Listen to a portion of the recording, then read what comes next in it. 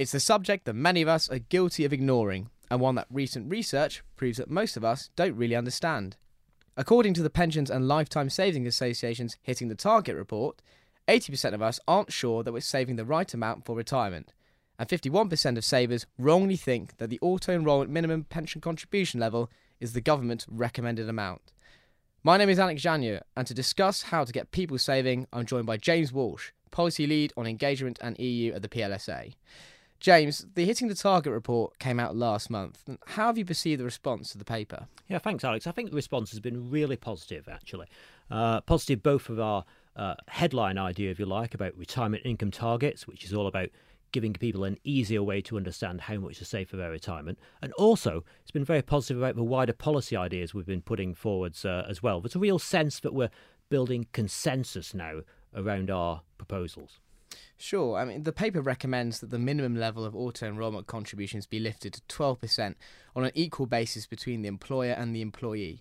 What do you think is deterring savers from currently raising their contributions? Yeah, well, there is a really big problem here. I mean, you'll have seen the stats, I'm sure, and certainly our research shows that over half of savers, 13 million people, are unlikely to save enough to hit the Pension Commission's target replacement ratio in retirement. And for people who are only saving in DC schemes, who don't have any DB entitlement at all, it's just 3% of people who are on target for that definition of what you might call a decent income. Now, of course, financial pressures on households are a big deal, and that may well be a key reason why a lot of people aren't saving that much for retirement. But there is also a lot of confusion. As you were hinting, we know that a lot of people, about half of people, in fact, think that the government's auto-enrolment minimum level is actually some kind of recommended government level for what would get you to a decent income.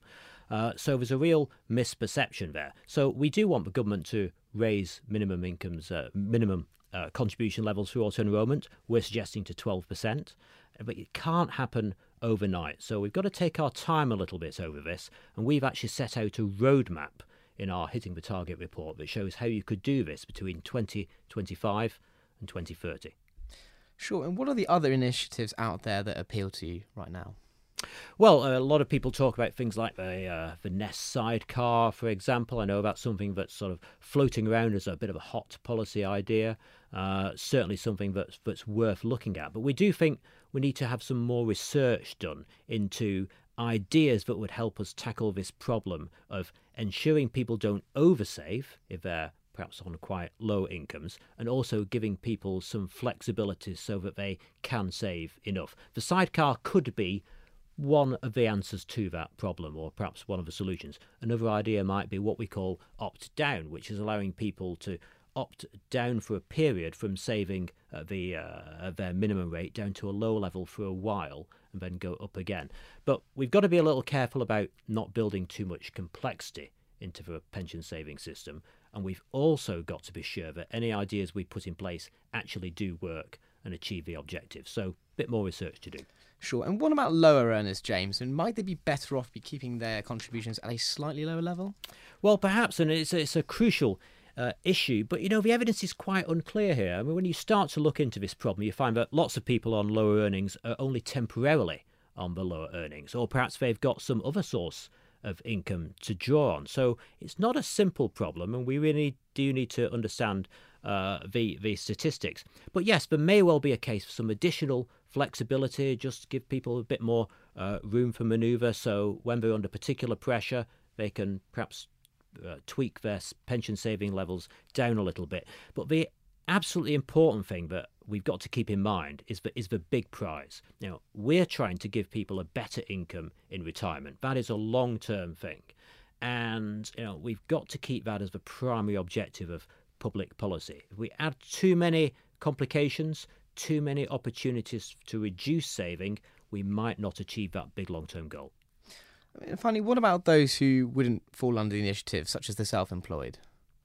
Well, the self-employed are probably the hardest nut to crack of all the groups that aren't covered at the moment. I mean, there's the gig economy workers, the under-21s, and in our Hitting the Target report, we set out ways in which we could bring those groups into the auto-enrolment system.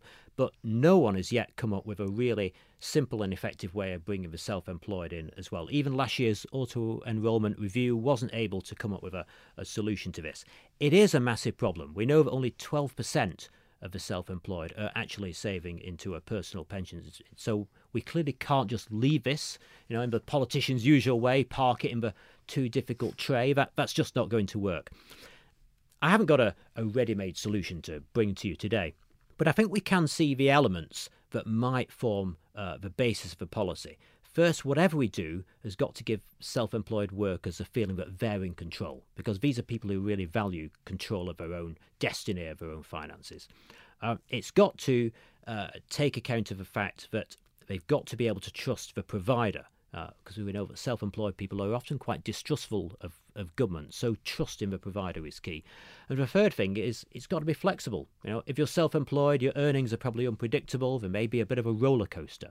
So you've got to have a savings vehicle or a savings mechanism that provides that flexibility. So control, trust, flexibility, if we can build those three elements into whatever solution we might hit upon, we'll be getting somewhere. Well, that's all we've got time for. Thanks very much for your time today, James. And for more information on safer behaviour, please visit pensions-expert.com.